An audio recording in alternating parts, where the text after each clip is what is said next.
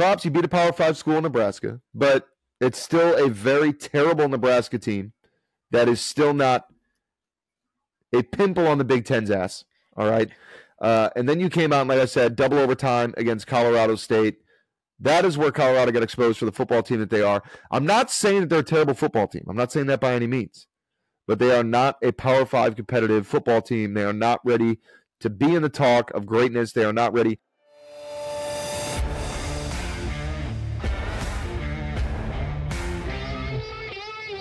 All About the Balls podcast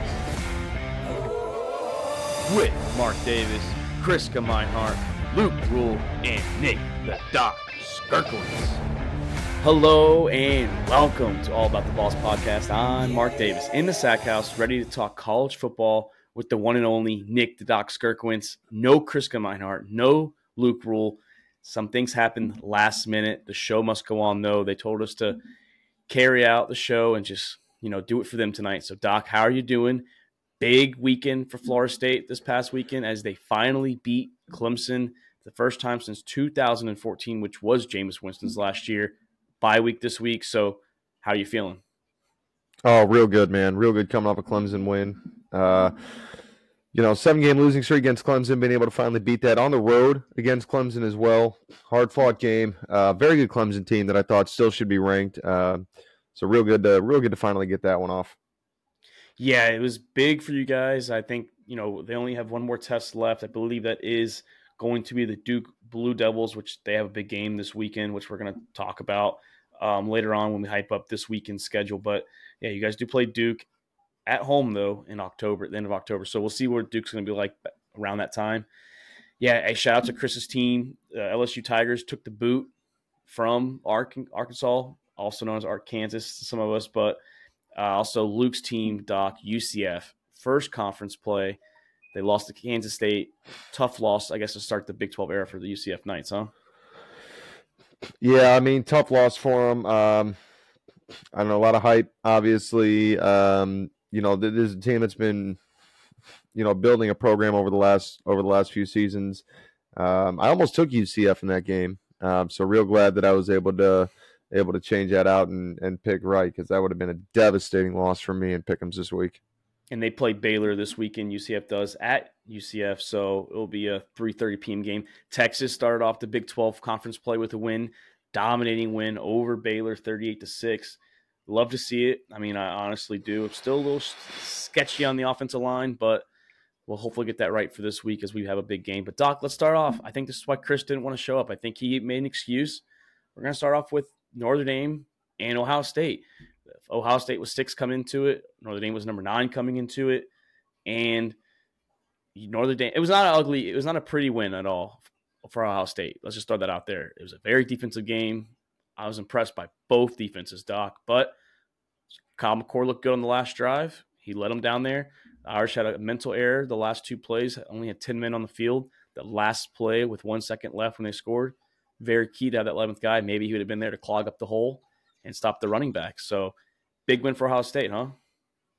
Yeah, huge one for Ohio State. Holding their ground, taking a win over number 9 Notre Dame. Obviously, like you said, it was a very defensive game. Came down to that last second play, but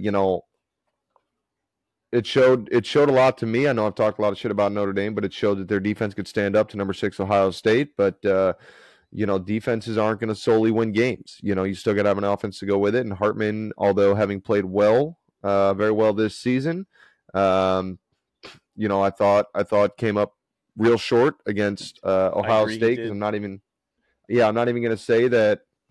Kyle McCord outperformed him, I thought. I really did. I really did think he outperformed him. And Chris was high on Hartman. He was up there in the Heisman candidate. And we're going to talk about it later. I still think he's up there. But, only having a 17 of 25 for 175 yards and a TD. Didn't turn the ball over, so that's good. But he did not look like Sam Hartman the first 3 games or the first 4 games of the year that they played. So, I mean, like you said, I'm impressed with Notre Dame. I thought the defense is good. We saw what they could do against Ohio State. I'm still shaky on Ohio State's offense. They need to get together before they play Penn State and Michigan. I know that's still a little ways away, but you have to have a good offense against those teams if you want to compete in the Big Ten. So Ohio State has some work to do too on the offensive end. Oh, absolutely, absolutely. And Kyle McCord connecting on just 21 of 37 passes for 240 yards. I mean, numbers wise, the numbers, were there for the passing yards for him. The average per attempt, the QBR was higher, but um, like you said, with Hartman being a Heisman candidate, you've got to come out and you've got to do better. You've got to, if you want to be a powerhouse team, you want to prove that you deserve a playoff spot. All those things. I mean, you've got to have a quarterback that throws better than 175 yards in a primetime game like this. I mean, this was a huge, huge game for Notre Dame this season. A win here could have cemented their season for them, but they came up short. I mean, I said it before. I'll say it again. Hartman's got to play better. I expected more. I know that I've talked a lot on him, and their weak strength of schedule, and whether or not they really deserve to be talked about the way they do. I mean, Hartman obviously he had the numbers coming into this game, but he did exactly what I was expecting this offense to do. Against any real competition. It goes back to what I said in previous episodes about Notre Dame being in the national championship against Alabama in 2013. You know, another prime example of a team performing well all season but playing nobody, and then coming into the national championship just getting absolutely steamrolled because they look good on paper, they look good against cupcake schools, but when they get up against real stiff competition, they came up real short in that game. So not quite that kind of shortcoming this week against Ohio State, but it really just showed that the defense is what's carrying Notre Dame. And also, Doc, I've mentioned it several thousand times to you, to everyone that I talk to, sports wise.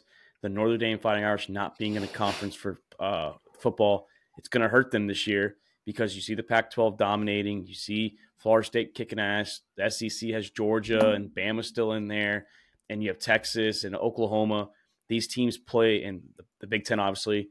These teams have conference championships, and the Irish need a miracle for something to happen with at least two conferences where they could slide back in there. Yes, they still play USC, but them only going 11-1, let's say, for example, I don't know if that's going to be enough to even get them in the 4-man playoff this year. Maybe a 12-man next year, but a 4-man playoff, it really hurts the Irish to make that jump back into the playoffs just because you need a miracle. They only did fall 2 spots. They went from 9 to 11, so they respect them enough. And I'm okay with the ranking. I think going to 11 is not a bad Yeah, you drop. lost But number 6 overall, let's be honest. yeah, and you lost by a field goal. I mean, yeah, I get the defense looked good in the last drive. They gave it up, but the offense is the reason why I think they lost the game. Coaching error by Marcus Freeman. He owned up to it, only having 10 men on the field.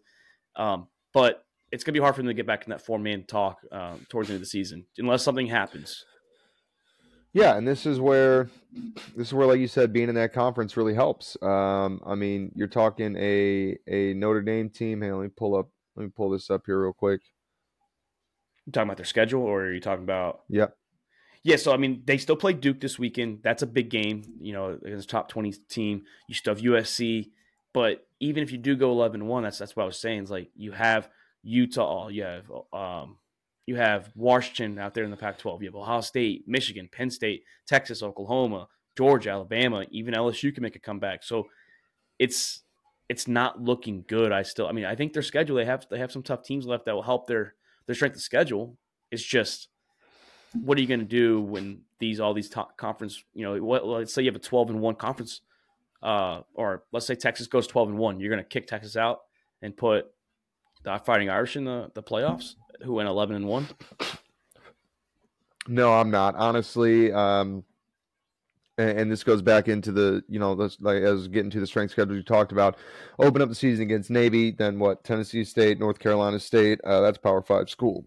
But Central Michigan, I mean, this has just been, any Power 5 school is better than a Central Michigan, better than a Tennessee State, better than a University of Massachusetts, Minutemen. I mean, you drop a big game like Notre Dame. We'll see what happens against Duke this week. Duke is a big game this week. I am projecting Notre Dame to come out on top on this one, but as you continue to roll through the season, man, I mean, Stanford may be a Power 5, but it's a very, very weak Power 5 team. You're not playing, these powerhouses. And they've got a couple. This is probably one of their tougher schedules that I've seen in recent years. USC is a usual game for them. They play USC Clemson this year too. Yeah, USC is relevant again, and we'll see what Notre Dame does against Clemson. Clemson was very, very impressive this week. Klubnik finally looked like a quarterback. He did look a little better. I agree. And Shipley's, he's one of the best players in the nation when he's Should be looking going. like the next McCaffrey, man. Yeah, he was looking good. So, but Doc, I want to wind back on Ohio State. Can Ohio State figure out this offense? Can they get it going right before? They've already played conference play, but they're bringing it back up. They're on a bye week, but they come out of that bye week with Maryland and Purdue, and then they have the game at Ohio State with Penn State. So they have 2 weeks to get ready for Penn State. Actually 3 weeks technically ready for Penn State if you're counting this week. But can Ohio State figure out this offense? Can they get rolling? The running backs look good. I know Harrison didn't have a great game, but Igbuka had a good game, I thought. He was really impressive that last drive as well. Can Kyle McCord get it going? Yeah, they absolutely can. Kyle McCord, I don't think is the guy. It's similar to Alabama. Milroe is just not the quarterback for Alabama. Sam McCord is not the quarterback for Ohio State. But you've got the cards that you've drawn, so you gotta find a way to work with what you got.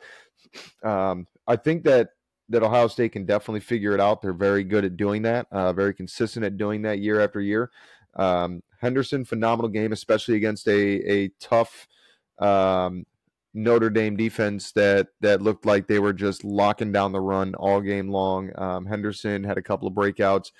You take off that 61-yard run for that Henderson took to the house, and it's not as impressive. 13 for 43 yards. Is not that impressive.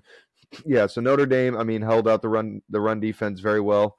But Henderson made it happen, right? That's what college football. A lot of it is that one big play, especially on the running game. So I think that this is an Ohio State team that's learning to work together under with McCord under center. So Egbuka had a great game, like you said. Harrison Jr. had a great game. I think he kind of got stopped up with that injury. What was that? Early in the second half, I or thought did he it come up was. limp in the first half? I thought it was on the third or the fourth. I could be. I don't honestly remember. I know he Yeah, got I don't rolled up remember on, exactly. and he didn't miss much time neither. To be honest. No, he didn't. I think he only. They punted. I think right after, and I think he was out there the very next drive because they taped him back up. But regardless, it still affects the impact that player has. When he's coming out, he's taking it easy on that ankle. He's not running routes as hard. He maybe doesn't have the speed that he had. So when you're talking about a team going into crunch time and hitting that, last 10 minutes of the game, and kind of how the offense has turned it up, we see it across the NFL all the time. Quarterbacks are that 5-minute quarterback, right? They suck all game long, playing a little game, and then all of a sudden when they're trying to go through the air, we saw with Florida State and Clemson. You know what I mean? The late game between those two teams was unbelievable. But I think that they can definitely come together. They've got to do it quick because, like you said, they've got Penn State coming up. So Maryland's going to be a big test on how this team gels. But I think Ohio State might be in trouble this year under McCord. I think they can bring it together, but I think that they're not going the distance now with McCord. Yeah, I'm kind of regretting that, and I think we're going to tease it a little later. I know they talked about that, but we're going to tease if we have any updates with our Final Four. But yeah, I don't think I have Ohio State there. But hey, we'll see what they can do the next few weeks. I know bye week this week, and then those Maryland, Purdue before Penn State. That's going to be the big game at the end of October, towards the end of October. But Doc, another game that was heavily invested, heavily talked about leading up to it was the Oregon Ducks hosting the Colorado Buffaloes. No Travis Hunter, and like I said, the defense. I understand he would maybe lock up the number one. Oregon still scores, in my opinion, but Travis Hunter might give them a couple more touchdowns. Maybe instead of losing 42-6, they lose 42-21. They still, maybe push because the spread was 21, but Oregon put the hammer down on them. I'm looking at it right here. They were up literally 13-0, and it was 4th down and 4 on their own 17, and Oregon said, fuck it, we're going to do a fake punt on their own 17. What a gamble. Yes, so like you can see they clearly did not respect them. They didn't have no faith in Colorado at all, like even having a matchup with them. So, and I think Oregon's legit. I think this is a good Oregon team. Bo Nix, fucking phenomenal game, 28 of 33, 276, 3 TDs. Yes, had an interception early on, but he outperformed Shedeur Sanders. Shedeur Sanders also got sacked 7 times. So the O-line in the trenches just not look good, Doc, for Colorado. Nothing looked good for Colorado, honestly. No, not at all. Honestly, we've talked about this offline. Colorado did not get exposed in this game. Colorado got exposed last week against Colorado State going to double overtime. Colorado State, one of the worst teams in college football. I think when I looked it up, I don't remember it exactly, so don't quote me on it, but I want to say, Colorado somewhere around like 110 out of 133 D1 schools. And at home to be going to double overtime to need that win that showed a lot last week. Rivalry game or not, it showed a lot that you couldn't come down with it. There are plenty. Everybody has rivalry games. You know what I'm saying? And Yes. and if you're a well-built team, everybody comes out on top. Yes, you're going to have some struggles. Florida State had a tough game with Boston College, but at the end of the day, Colorado needed to do better than 6 points, regardless of the situation. Rivalry game or not, they needed to do better than 6 points. There were a lot of talks. It's been one of the weak points of Colorado is the offensive line, and yes, 6 sacks. Oregon came out strong, came out firing. They're one of the worst rushing teams in the nation. So not running the ball. Yeah, they finished 40 yards rushing. 25 rushes for 40 yards. I mean, honestly, I don't think Travis Hunter makes that big of a deal. But I also think that Oregon let up. You know what I mean? It was 35-0 at the half. I think Oregon came out. They got that next touchdown quickly, and I think that Oregon really slowed up after that and kind of just started playing with their food, evidenced by 5 incompletions by Bo Nix all game long, the 1 interception. He came out slinging like he was the first half. I mean, this is easily a 70-point game. Colorado through 4 games is averaging 55.8 yards per game. That is second to last, just ahead of Sam Houston Bearcats. So you're literally one of the worst. You're the second worst team. You're the worst Power 5 team. Put that way in rushing. You know what? And this is what gets me, man. And a lot of people. I talked to a lot of people about this all week long, talking about that was just this kind of game or that kind of game. Colorado just had a bad game, whatever. You got to understand something. This is a Jackson State football team. All right. These guys were not Power 5 recruits. They're only in the Power 5 because they went to the transfer portal to play for Coach Prime, which is fine, right? I'm not knocking that. But this was not a team that was in the Power 5 to begin with, that you've now brought into the Power 5. They were not ready to play this level of competition. And I cannot stress it enough to people when everybody brings up they did this. They did. Understand, they beat a TCU team that had 85% new offense. TCU, in my opinion, didn't deserve to be ranked at the start of the season to begin with. All right? Good win, though. I'll give it to them. They blew them out. Good win. That's how they got ranked to begin with. They played a terrible Nebraska team recovering from the Scott Frost era. All right? A terrible Nebraska team. They've been recovering for years. So, it was bad before Scott Frost, and it stayed bad with Scott Frost. Well, Scott Frost really drove it into the ground. You know what I mean? Scott Frost did the old Willie Taggart for Oregon back in, 2017, 2018, when he went 7-5 with a built Oregon program. All right? And then you followed up a terrible loss in which you stormed the field, mind the way. What a joke to storm the field against Nebraska. I don't give a shit if it's a rivalry game or not. You storm the field against an unranked Nebraska team. Get out of here. All right. But I get where the excitement's at because, again, this is a Jackson State team. I get it. I don't know what conference they're in. Jackson State or? Yeah, Jackson State. They're HBCU. I don't know the exact conference. I could look it up. But they also stormed the field against Colorado State, Doc. So, I guess it's both rivalry games was there. Well, the first excuse was rivalry game and years of being bad at Colorado. And then Colorado State was a big rivalry game. Yeah, but that doesn't matter. You beat nobodies. You beat nobodies. Again, props. You beat a Power 5 school in Nebraska, but it's still a very terrible Nebraska team that is still not a pimple on the Big Ten's ass. All right. And then you came out, and like I said, double overtime against Colorado State. That is where Colorado got exposed for the football team that they are. I'm not saying that they're a terrible football team. I'm not saying that by any means. But they are not a Power 5 competitive football team. They are not ready to be in the talk of greatness. They are not ready. All of the hype is around Coach Prime. And that's what the worst part is for these kids that are coming out and battling and trying to go pro or trying to make a future for themselves in this game. And everything is clouded by Coach Prime. And Oregon head coach said it the best pregame in the locker room, in the pregame hype talk.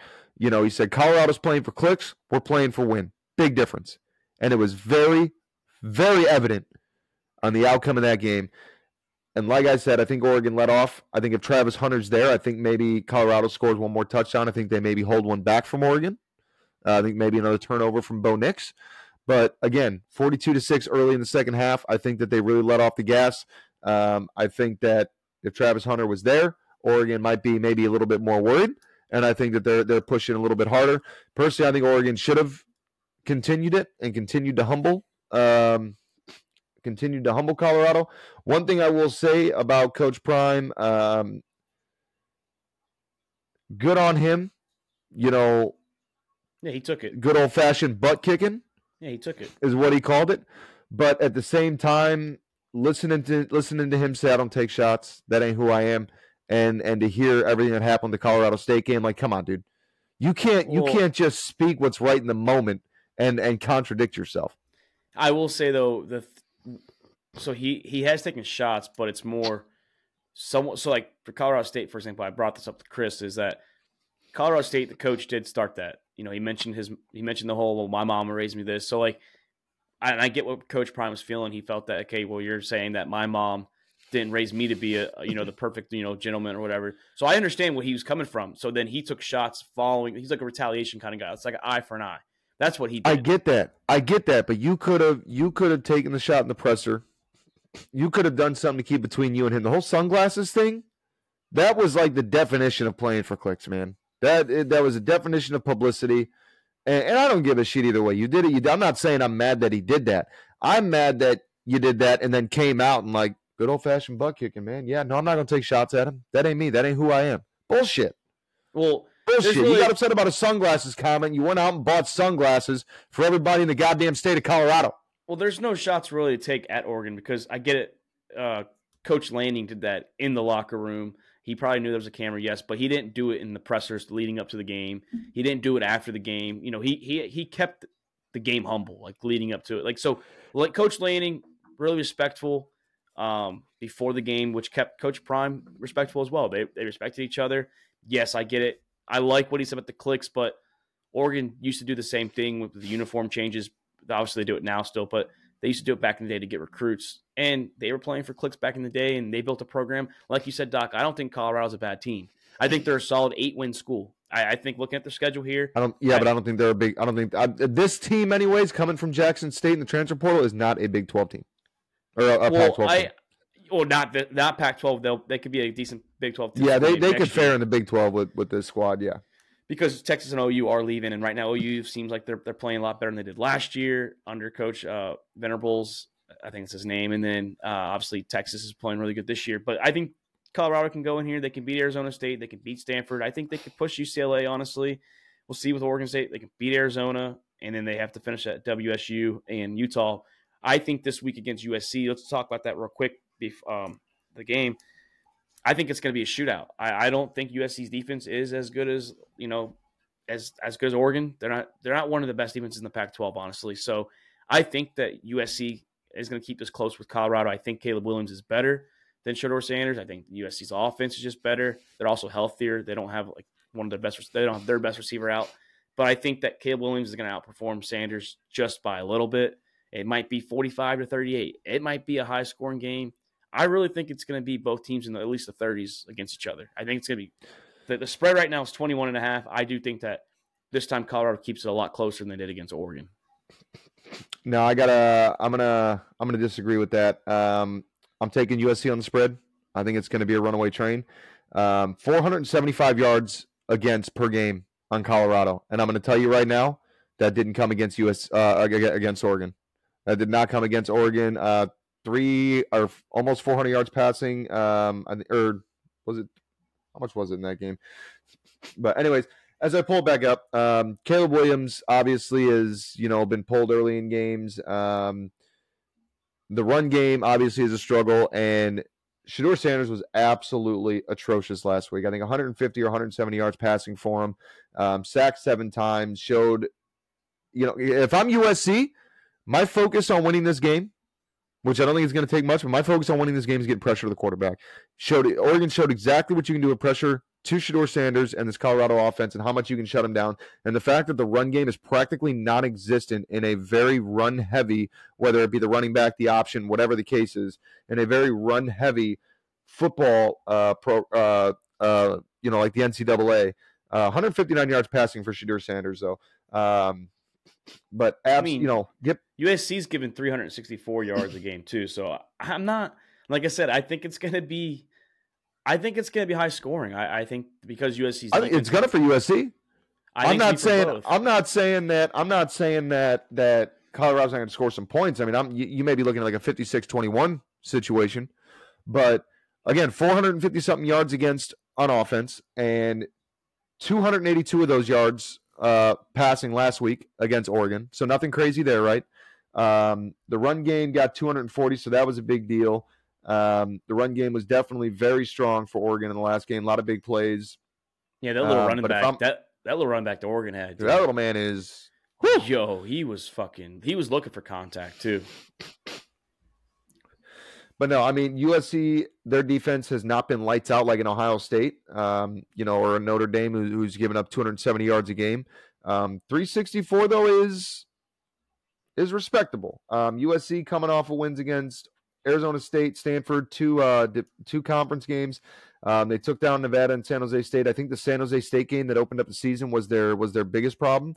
And then there were obviously some yards. Arizona State, actually, watching that game, what the hell's I know. What the hell's that quarterback's name? Me and you were playing COD last week during that game, and you were like saying every time you kept saying I didn't have Pine or something. On. Pine was like 10 of 26 for like 40 yards at one point or something, like in the fourth quarter. So USC, I'm not sure, honestly. I don't remember because I was watching briefly as we were playing COD, but I obviously wasn't watching the game as intently, so I didn't catch in on every play and everything that happened. So I don't even know where the 28 points came from. And watching that game, let me see if I can. I mean, I've been saying it since the season started. Actually, since the TCU game, I still think it. Colorado is going to play good offensive football against the USC Trojans. They're going to struggle against teams like Utah, Oregon. If they had to play the Washington Huskies, they would struggle against them because those three teams play defense. USC, and it's not just because it's USC. Lincoln Riley focuses on offense. He did it with Oklahoma, and he's doing it clearly with USC now. He would rather outscore you 55-51. That's the way he likes to play ball. That's the way it works out there for him, and respect it. It works for most of the time, but when there's games like this where if you let Colorado score 50-plus points or 40-plus points and you have to do the same thing, it's going to be a shootout, and I think it's going to be closer. I really think that Colorado can keep this to one score game. I really do believe it. I don't think they're going to win, though, but I think they can hang in there with USC just because both teams do not play defense. That's my main thing. It's the defensive side of the ball.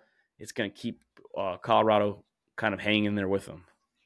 Yeah, I'm going to disagree. I mean, USC's defense obviously has been lacking a little bit this year, but I'm not going to say that they don't play defense to the point of what Colorado State. Because again, we saw last weekend with Colorado State, they really had a hard time locking down. Again, one of the worst programs in the country, locking down against them on offense at home, mind you, at home.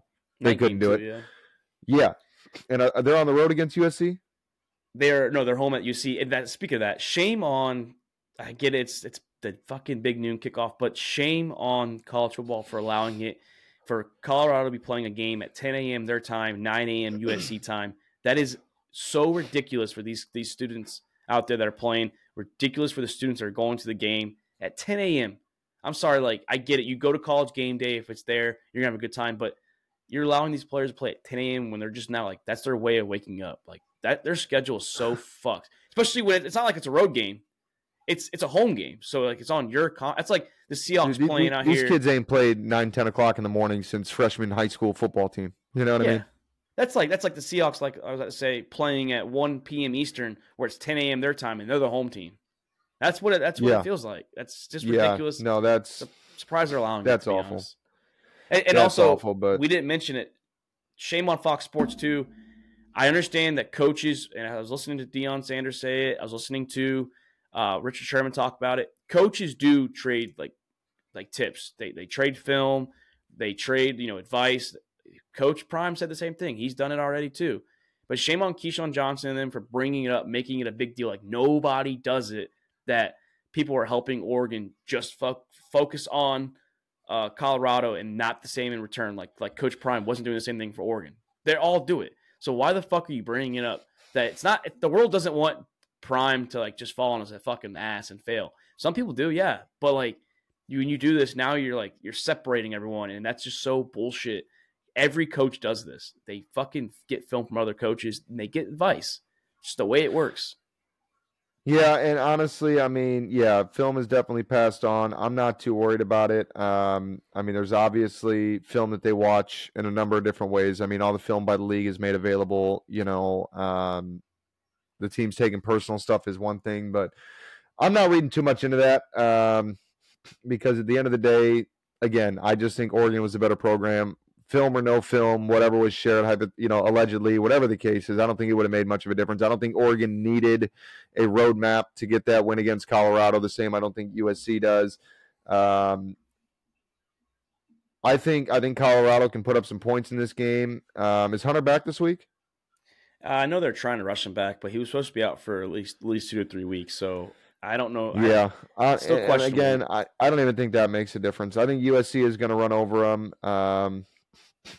Colorado got knocked off the rankings, and I think it's appropriate. I think that game against Oregon and just the reality, that they couldn't even stand, they didn't even have a leg to stand on in that Oregon game, I think showed, the panel and voting that like, hey, maybe we rushed this. Maybe they didn't really deserve to be here. I think they got a lot of credit for beating again a pretty much facelifted TCU team that was almost brand new across the board. A terrible Nebraska team. Even the Colorado State game, they only went up one position. And then I think they got humbled by Oregon, and they came out and said, hey, maybe we did something wrong here. But Yeah. I'll tell you what, if I'm making a parlay this weekend, I'm taking USC covering the spread. I'm going to tell you that right now. I'm not saying Colorado don't score points, but I think USC is putting up over 50. Spread is 21, which means that Colorado would need to be less than 29 or 29 or less. But I think USC comes out and absolutely steamrolls them again. I think that especially coming off the disheartening blowout that they had last week, I think they're going to come out a little flat. And USC has that same explosive offense, the capabilities of what Oregon did. So I think coming out, getting an early score, especially if you get a turnover in that first possession or force a 3-and-out like they did and come right back and drive it down their throats and go up 14-0 early in the first, Colorado's not recovering. And it showed last week because Drew Pine last week against USC finished with 220 yards. This man, I'm pretty sure I remember seeing in the fourth quarter at one point, he had 40 yards passing. He was averaging like a half a yard per attempt or some shit. Ended up finishing with 220. So it showed, especially in a blowout where the secondary comes in and, the starters start getting some yards, start putting some plays together, or just the pressure of, hey, game's coming down, time to start taking shots, right? Talk about 5-minute quarterbacks. Start taking shots at the end of the game. They tried that last week with Colorado, and they couldn't get anything going. 159 yards passing for Shedeur Sanders in the whole game. Absolutely atrocious. He couldn't get nothing going, even late in the game, even on fuck it, throw it up, see what sticks to the wall. Couldn't make nothing happen. And when you don't have a run game that can stand up and complement the pass offense, the play action is useless because they ain't running the ball. And if they are, you'll stop them anyways. 25 rushes for 40 yards. Please run the ball. Please. We'll let you have a couple of yards just to get your hopes up, and then we'll shove it down your throat. Yeah, and we'll definitely revisit this game, Doc, next week. If it's close, maybe we'll talk about. We'll talk about if it's close. If it's a blowout, we'll maybe just mention it. Let's just mention a quick Almost one here. 600 yards offense per game. USC 377 in the pass, 192 in the run. Colorado averaging 200 yards against in the run. I'm telling you, it's gonna be a runaway train. And we'll see. We'll see. Like I said, we'll revisit this one for sure. Let's just do a quick one on this one because we mentioned Alabama almost every single week, and they found some offense, Doc, in the second half. It was 7-6 going into the half, and they won the game 24-10, so they scored 18 in the second half. Milroe looked a lot better. The run game looked a lot better in that second half.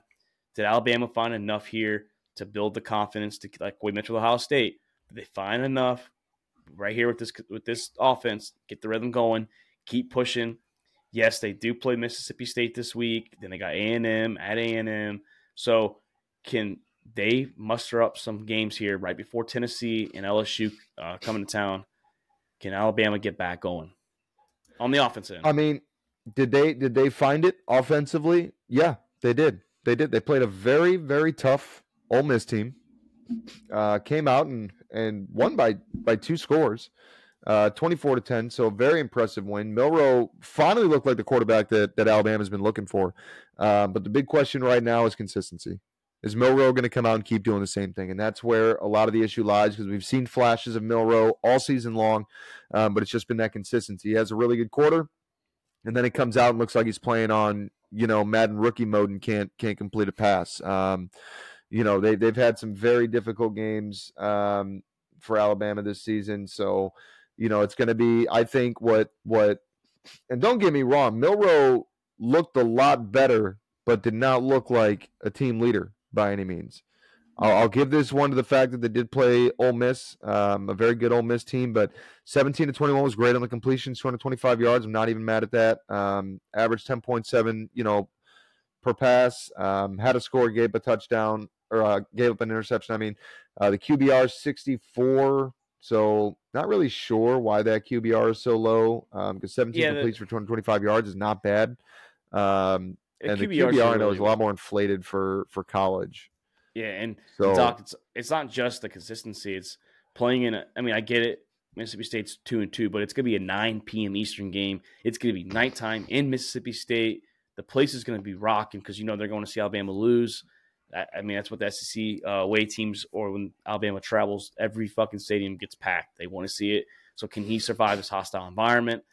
It's going to be interesting. The defense, Mississippi State's going to come out hot. They're going to try and come out hot at least.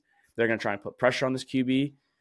The consistency is the thing. That's what we want to keep an eye on. The defense has been pretty good this year. We haven't questioned Alabama's defense. Defense been great.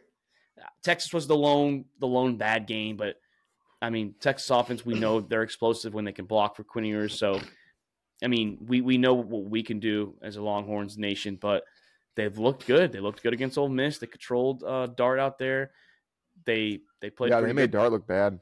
Yeah, so they've playing pretty good. I was looking at the stats. They're only getting 12 points a game or something like that. So the defense is going to be there. We're going to see what they can do, Doc. But big games this week. Hey, I was mentioning big games. That was a big game. I thought there's 4 top 25 matchups. We've already mentioned Duke and Notre Dame, LSU versus Ole Miss. At Ole Miss, Ole Miss needs this game to bounce back if they want to. Ole Miss needs a rebound.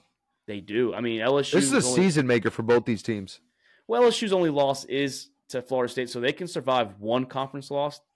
Ole Miss can't survive 2, not in the West. They cannot survive that in the West. And then Utah, Oregon State, LSU going to a two loss season though. At 13, they're not making the playoffs if they drop another one. Yeah, they'll make the playoffs, but they can keep their conference championship. Which is kind of what happened last year. They were in that situation where they lost to you guys week 1, and then I believe they lost another game before they lost A&M the last game of the year, if I'm not mistaken. And then Friday night, Utah at Oregon State, 10 versus 19. It's a big game. Oregon State's coming off that loss, so they need to bounce back with a win here too. Utah's undefeated in the top 10, so the Pac-12, how they are. They're loaded. Some good teams just going to happen to lose, just the way it works. So and both these teams playing tremendously defensively. Oregon State has shown, Utah has shown to be one of the best defenses in the country so far this year. Oregon State defense has been phenomenal for them as well. I don't expect much rushing for both these teams. Oregon State, mind you, is a very heavy rushing football team. 224, almost 225 yards a game rushing on the ground. So Utah, their 51 yards against rushing is going to get put to the test this week. But Oregon State coming off, like you said, that loss last week against Washington State, Washington State is a very heavy pass attack team. They have been for years. But not a game really that you can afford to lose. Washington State coming off of 3 cupcake teams that, and this is the problem with having these cupcake teams early. This is why you got to get some real competition early. But Utah coming off of big wins against UCLA, low-scoring game. Weber blew them out. Close win against Baylor, even a close win against Florida. But Utah looking very impressive, still without starting quarterback. Yeah, they just keep rotating the 2 and 3 quarterback around. They just keep. Yeah, it's a revolving door over there, man. It's really hey, who wants it this round? Who wants it this drive? When you have a defense that's give up 9.5 points, come on, the QBs just all I have to do is get me fucking a touchdown and a field goal, and then we essentially win the game. And then Doc, I may not do it this week. Oregon That may State's not good. do it this week, but Yeah. no, the defense is definitely what's been carrying Utah. So this is going to be, I think, Notre Dame and Duke be damned. This is going to be my game of the week, I think, is Utah and Oregon State, because Oregon State has been an explosive offense. 200, like I said, almost 225 yards on the ground, 235 through the air. They've been a very, very exciting offensive team to watch, although they've played cupcake teams, but two very good defenses pitting up against each other. This is my game of the week. This is where I think game day should have been. Yeah, I mean, I get why they're in Duke just because Duke is it's something different. Like they're not that traditional basketball school this year. They are 4-0. They're ranked 17. I get it. Like, I mean, honestly, if Ole Miss would have came off that win against or Alabama, you could have put game day there. That's my game of the week. If I'm not as a non-biased fan of college football, I want to see this SEC matchup out there in the West, LSU, Ole Miss. But Or Doc, that one. Yep. I mean, I'm a little biased. I think that Texas playing host to Kansas right here, number 3 versus number 24. Like I mentioned with Duke, this is not a traditional basketball school. This is not the shitty Kansas that we're so used to for football. They were good last year. Don't forget they were in the Big 12 running for a while, and they fell off the second half of the season. But it's a trap game, in my opinion, too, because we play Oklahoma in the Red River rivalry next week, so we can't just look ahead to Oklahoma. We have to get through number 24 Kansas. Like I said, they are ranked. They're playing good football. We are home. We have to protect Quinn Ewers. I've been saying it all fucking year. We protected him against Alabama, but for some reason else, we keep playing down against our competition. A lot better last week against Baylor, but still, he got hit too much last week, I thought, as well. So Quinn Ewers needs to get protected to get these fucking receivers and Sanders, our tight end, involved. Our defense is playing fucking phenomenal. Like, I mean, this is the first year, I think, in a long time, I'm not pissed off at my Longhorns defense. So for so many years, we were getting like fucking 20, 30 points every single week. And we're hanging in there with like 12 points a game. I love what we're doing on defense. But I think it's going to be a good game. I think Texas and Kansas is going to come out here with something to prove, too. They're coming out here. Yeah. Yeah, absolutely. Another very exciting game. Kansas, the offense has been a little bit of a step up this year, but I think that a lot of that goes into that Texas-Alabama game because Alabama played very strong defensively against Texas. Texas, I think, is getting better on their opportunities. We saw in the Alabama game, a lot of big plays overthrown, a lot of big plays missed on both sides on Alabama and Texas. So not trying to call out Texas or anything because it was definitely both of them had some huge opportunities that could have put this game away a lot sooner. But defensively, this is going to be a very good defensive matchup. This is right up there with the Oregon State and Utah game. These are going to be the two that I'm going to be biggest focused on because while Notre Dame and Duke is a high, a good ranked game, I personally think that Notre Dame. We'll see how Hartman comes out after last week. If he gets his juice back and can find some sync with the offense and make some plays happen. Hopefully come out a little bit stronger. But I personally think Notre Dame's going to run away with that one. I hope they don't, obviously. I hope they lose because I don't like Notre Dame. But I think the Texas-Kansas matchup and the Utah-Oregon State is going to be and then I'll give Alabama or not Alabama, LSU and Ole Miss the other one. Those are going to be my big three key games to watch. Yeah, I'm gonna unfortunately have to miss the Duke game. Birthday party, dad duty calls. I sacrifice Saturdays for the little ones, so I'll be able to watch the Texas I'm probably game. missing the whole day, so I feel you. I'm gonna be out of town this weekend. My brother's getting married, yeah. so I'm gonna be missing that whole weekend. No, I'll get the Texas game, and then literally, because it's 12:30 game for me. Right after that game, I can start getting ready for the birthday party. We'll leave about an hour after the Texas game, so we'll have to miss the Alabama game. We'll have to miss the Duke game and the Notre Dame game. But hey, 4 top 25 matchups this week. We got one Friday night and the other 3 on Sunday or Saturday. So I mean, right now conference play is starting to juice up the week, starting to get us ready. Doc, we're a third of the way done. It's going by real fast. And I hate to see it. I we love do. college football. In this year, I think it's a quarterback race at the moment. I don't think any receivers stand out. No running backs really stand out. Travis Hunter missing time, it's going to hurt his chance for the Heisman. Who is your early Heisman favorite? Maybe some candidates that's right there behind him. I mean, you know who I'm high on. I'm high on Michael Penix Jr. out of the University of Washington. Dude's got over 1,600 yards, 16 TDs, 2 interceptions. Yeah, he's got 2 interceptions, but he leads the fucking nation in passing for touchdowns and yards. So and he's just not looking back. He's just not looking back at all. And he's missed the fourth quarter just like Caleb Williams has. So, I mean, it's not like he's playing the whole damn game. Yeah, a number of guys that I'm looking at this year. I think, like you said, it's going to be a runaway quarterback year. Michael Penix Jr., I'm growing on him, or he's growing on me, whatever you want to call it. I'm starting to get on that train.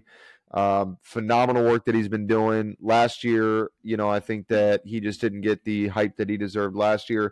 So in no particular order, I'm just going at this point in this season, I'm not going to rank where I think they're at. I'm just going to go ahead and throw names out there. So in no particular order, guys that I think are in the running for the Heisman. Obviously, Michael Penix Jr., obviously Caleb Williams. One that I think is not getting talked about enough out of Florida State, Jordan Travis, has been having an unreal season, finally putting the offense back on the map, going back to like the Jameis Winston days, the DeAndre Francois before he got hurt. The offense is finally coming back together. And that receiving core in Florida State is, in my opinion, a top 3 in the nation easily. I mean, that core is unbelievable. I do think Shador Sanders, Doc, if they start winning again, he needs a big rebound. He needs a big rebound. Like I said, a lot of the Heisman guys, we mentioned this off air, a lot of the Heisman guys besides Michael Penix Jr. and Caleb Williams took a step back last week. So Shador beats USC and he puts up big numbers and they don't look back. He can shoot himself back into that race too.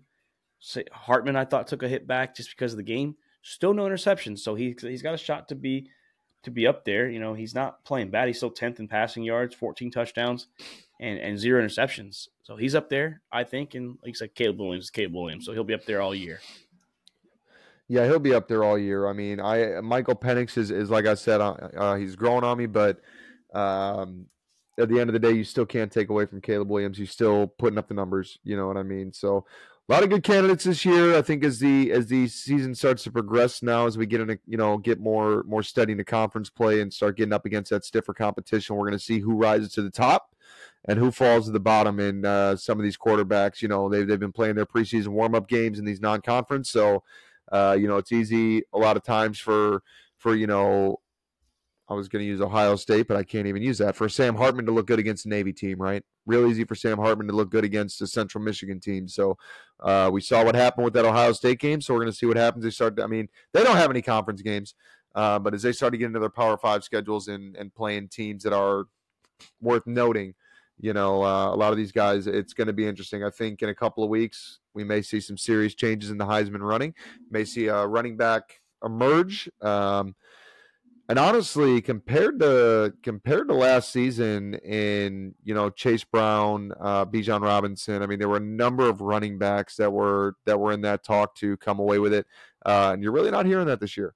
And one guy in particular that I was looking to step up and be that guy in the Heisman candidate, the non-quarterback, was Marvin Harrison Jr. out of Ohio State, and I think McCourt's going to hold him back. I think McCourt's going to kind of stop him short a little bit. He played good against those 2 non-Power 5 schools. I know the Irish are on a Power 5 school, but we consider them the 70th member of the Power 5 if there was. So Indiana, he struggled against them and the Irish too. Doc, I understand that too. No running backs. And I think if Travis Hunter was playing, he could make a case for it. But unfortunately, he missed last week.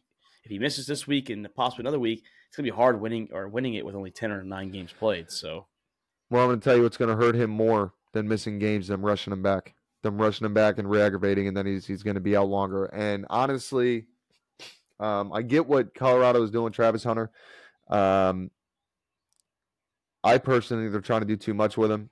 I mean, playing 120 downs a game, both up, combining offensive and defensively, is just not something that is sustainable anymore.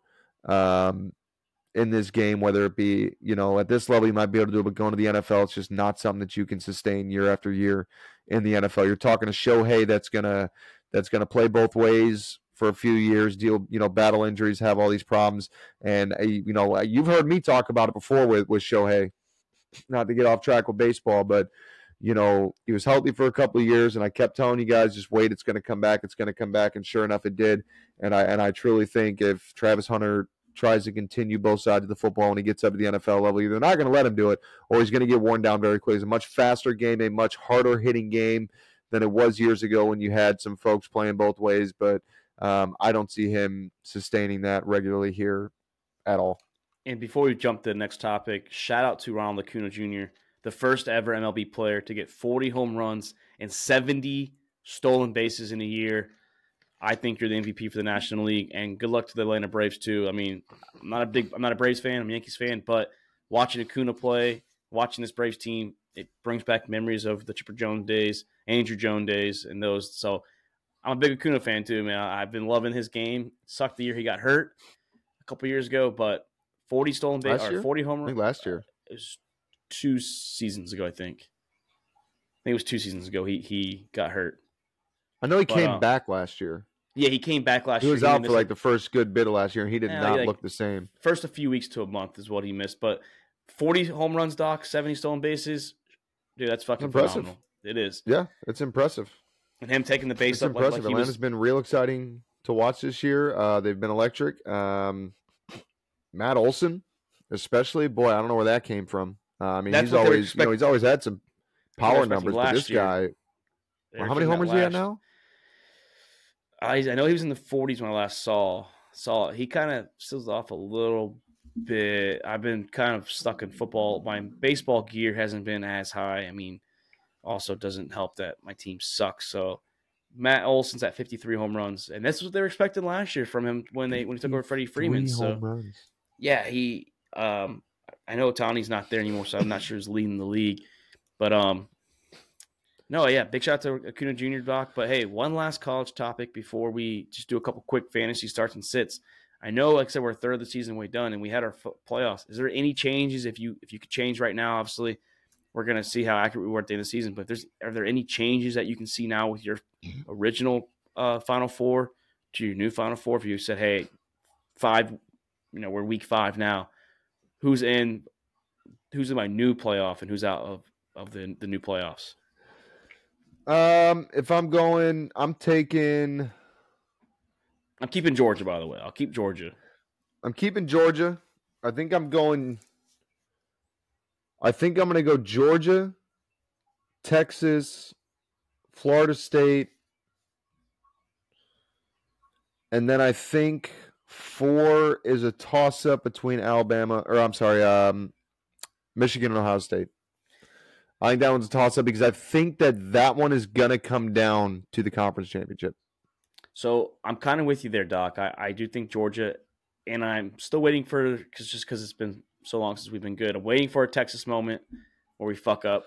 Still waiting for a Florida State moment too. I feel you. So if I'm going based on what I'm seeing Georgia, Texas. The only reason why I don't have Florida State at 3 is because I think Penn State potentially can beat both Michigan and Ohio State. I'm going to put Penn State in there at 3 or Michigan. Just depends on who gets that. Whoever wins Penn State, Michigan, I have winning the Big Ten. So I'm going to say right now, I'm going to say Penn State. Their defense both teams look phenomenal, but I think Penn State's played a little stiffer competition. So I'm going to go Penn State at number 3, jumps Florida State, and Florida State plays 4. They draw Georgia in the first semifinal game. Texas, Penn State, and we'll see what happens. I mean, I just think right now it's hard to judge because no one. Actually, I'm going to take that too. I'm going to take Penn State at number 4 instead of the Ohio State, Michigan. Actually, I think, yeah. I think the winner of Michigan, Penn State, though, wins it. I really do. Yeah. I think Penn State beats Ohio State, and I think Michigan beats Ohio State. And like I said, the winner of those will get in for their side, and then it's all. Yeah, I want to hit. Yeah, I'm in agreement with that, and I want to hit actually talking about picking. What would I change because in what we've seen this year with Ohio State, I think Kyle McCord is the difference maker. Is what holds Ohio State back this year. Oh yeah, I agree. So I think number 4 is going to be Penn State or Michigan.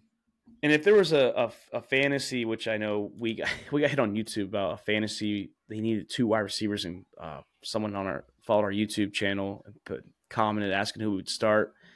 I know I told them the wrong name with Weaver. Weaver didn't have a good game, but we would sit Kyle McCord. So let's move it on. Let's do that fantasy talk real quick, Doc. We have some starts and sits out here. I say start Anthony Richardson. I really do. He should be back against the Rams. So if he's playing, start the guy. And I'm also going to piggyback that, start Michael Pittman Jr. Michael Pittman Jr. has been playing really good football with Minshew and with Anthony Richardson. So I say stack them together. If you have them, that's great for you.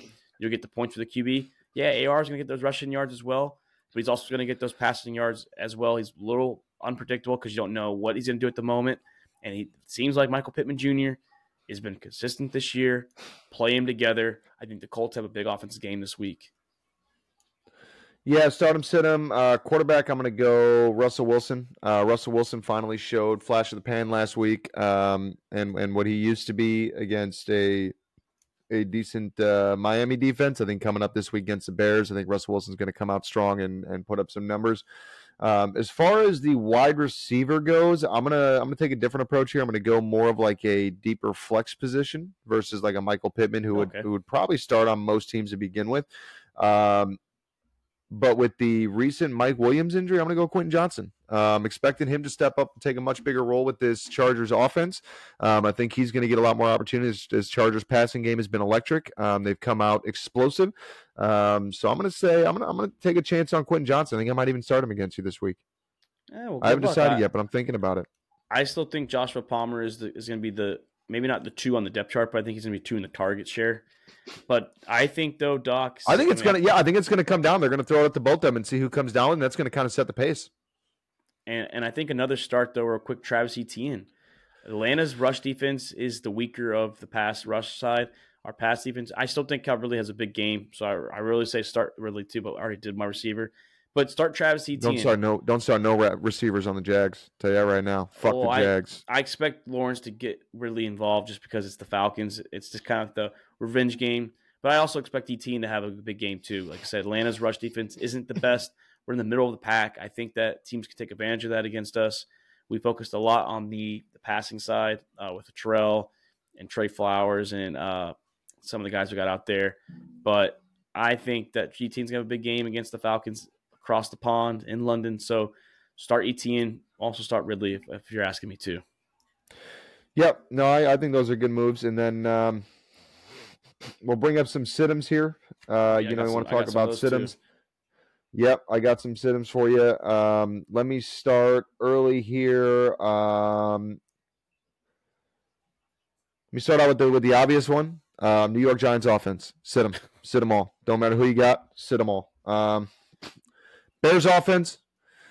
I'm not going to say the whole Bears offense. Khalil Herbert and Roschon Johnson, you stand a chance to make some points with. Roschon, it just depends on how the Bears utilize him and how well the game goes. Obviously, if they fall behind early like they did against Kansas City, you're probably going to see more through the air.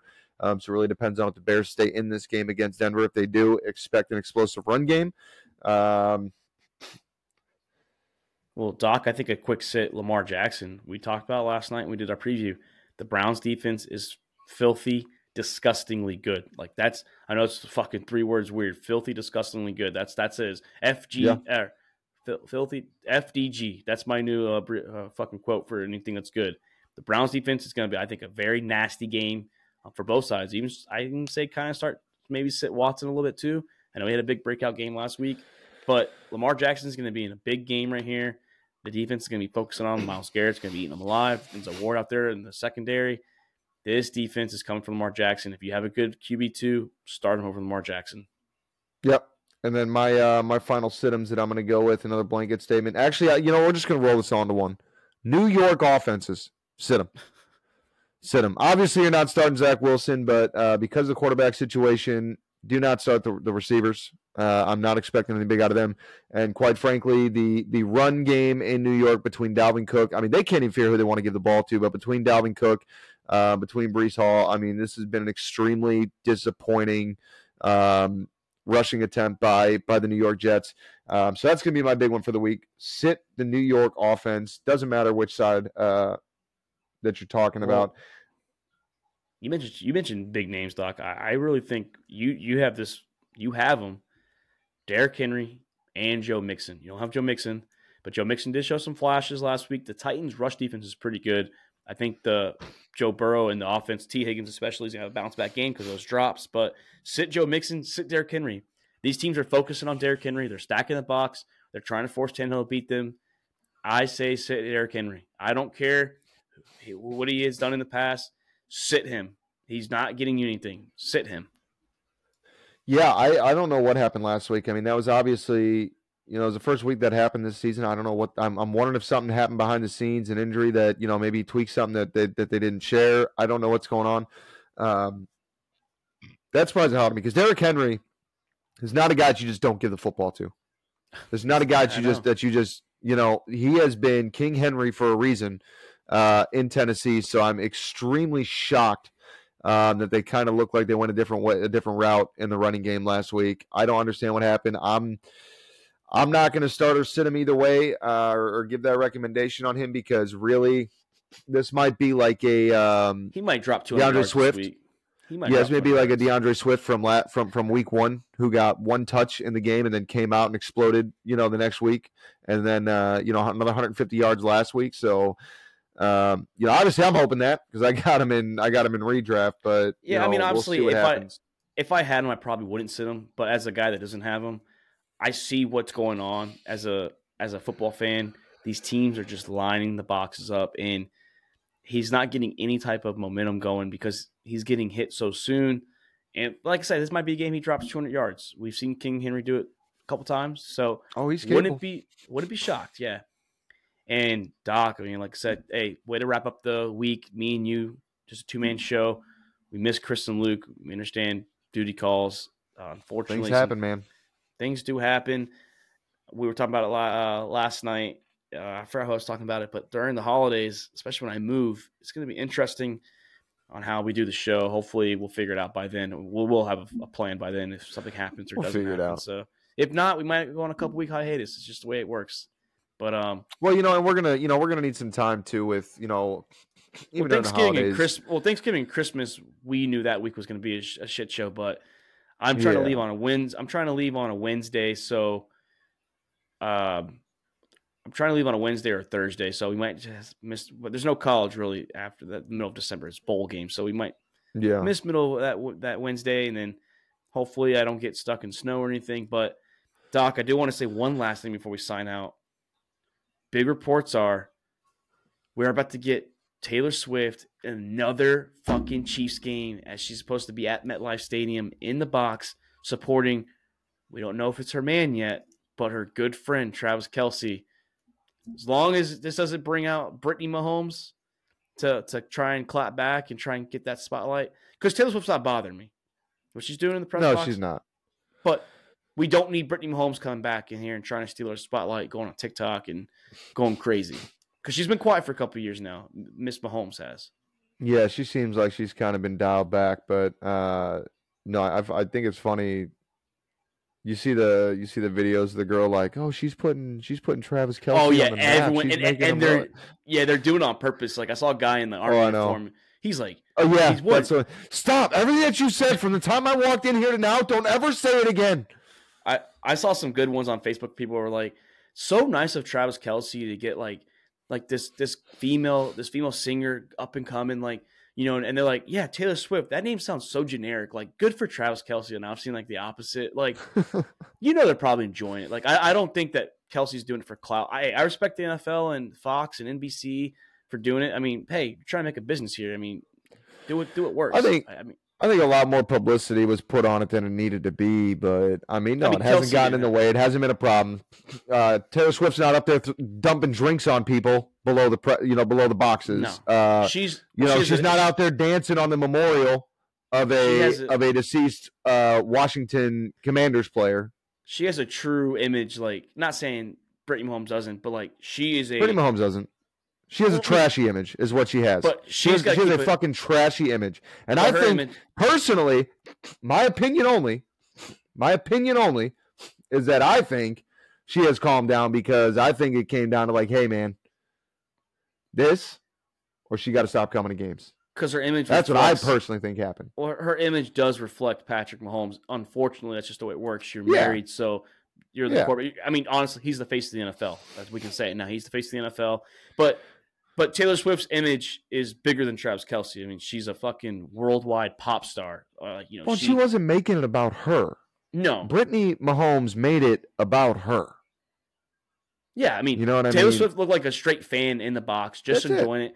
Get just it? Maybe excited to see her friend play. We don't know how long we'll call friend now.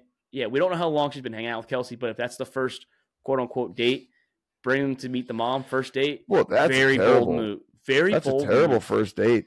I Well, gotta I mean, bring a girl to a first. I gotta bring her to a first date and like, hey, so you'll be up here. I'll be down there for 3 hours. Well, did you see it? Afterwards, he brought her in the coupe, convertible coupe, and then she went out to Kansas City. She bought the whole restaurant out. Like, she bought everyone's food. So that was their maybe first date. We don't know. We don't know, but hey, shout out to good Travis story Kelce. though. Heartwarming story. They're in love, dude. They're in love, and you know, it's Clearly. we love to see it. We love to see it, dude. We love a good love story, you know, just like Taylor Swift's songs. So, but always a pleasure to be here, Mark. Thanks for having me as always. Hold it down next week. I will not be here. I apologize, everybody in the Sack House. I will not be here on Monday. I will be traveling, coming back from my brother's wedding. So I will be picking up. Tuesday night.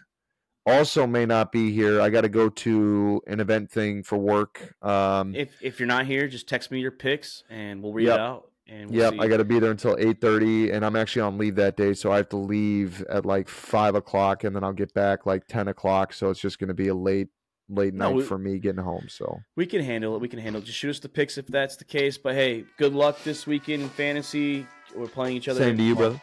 We're playing each other both leagues, actually. So go out to the Bears. Florida State's not playing, so have fun the bye week. Chris, Luke, good luck to your guys' teams.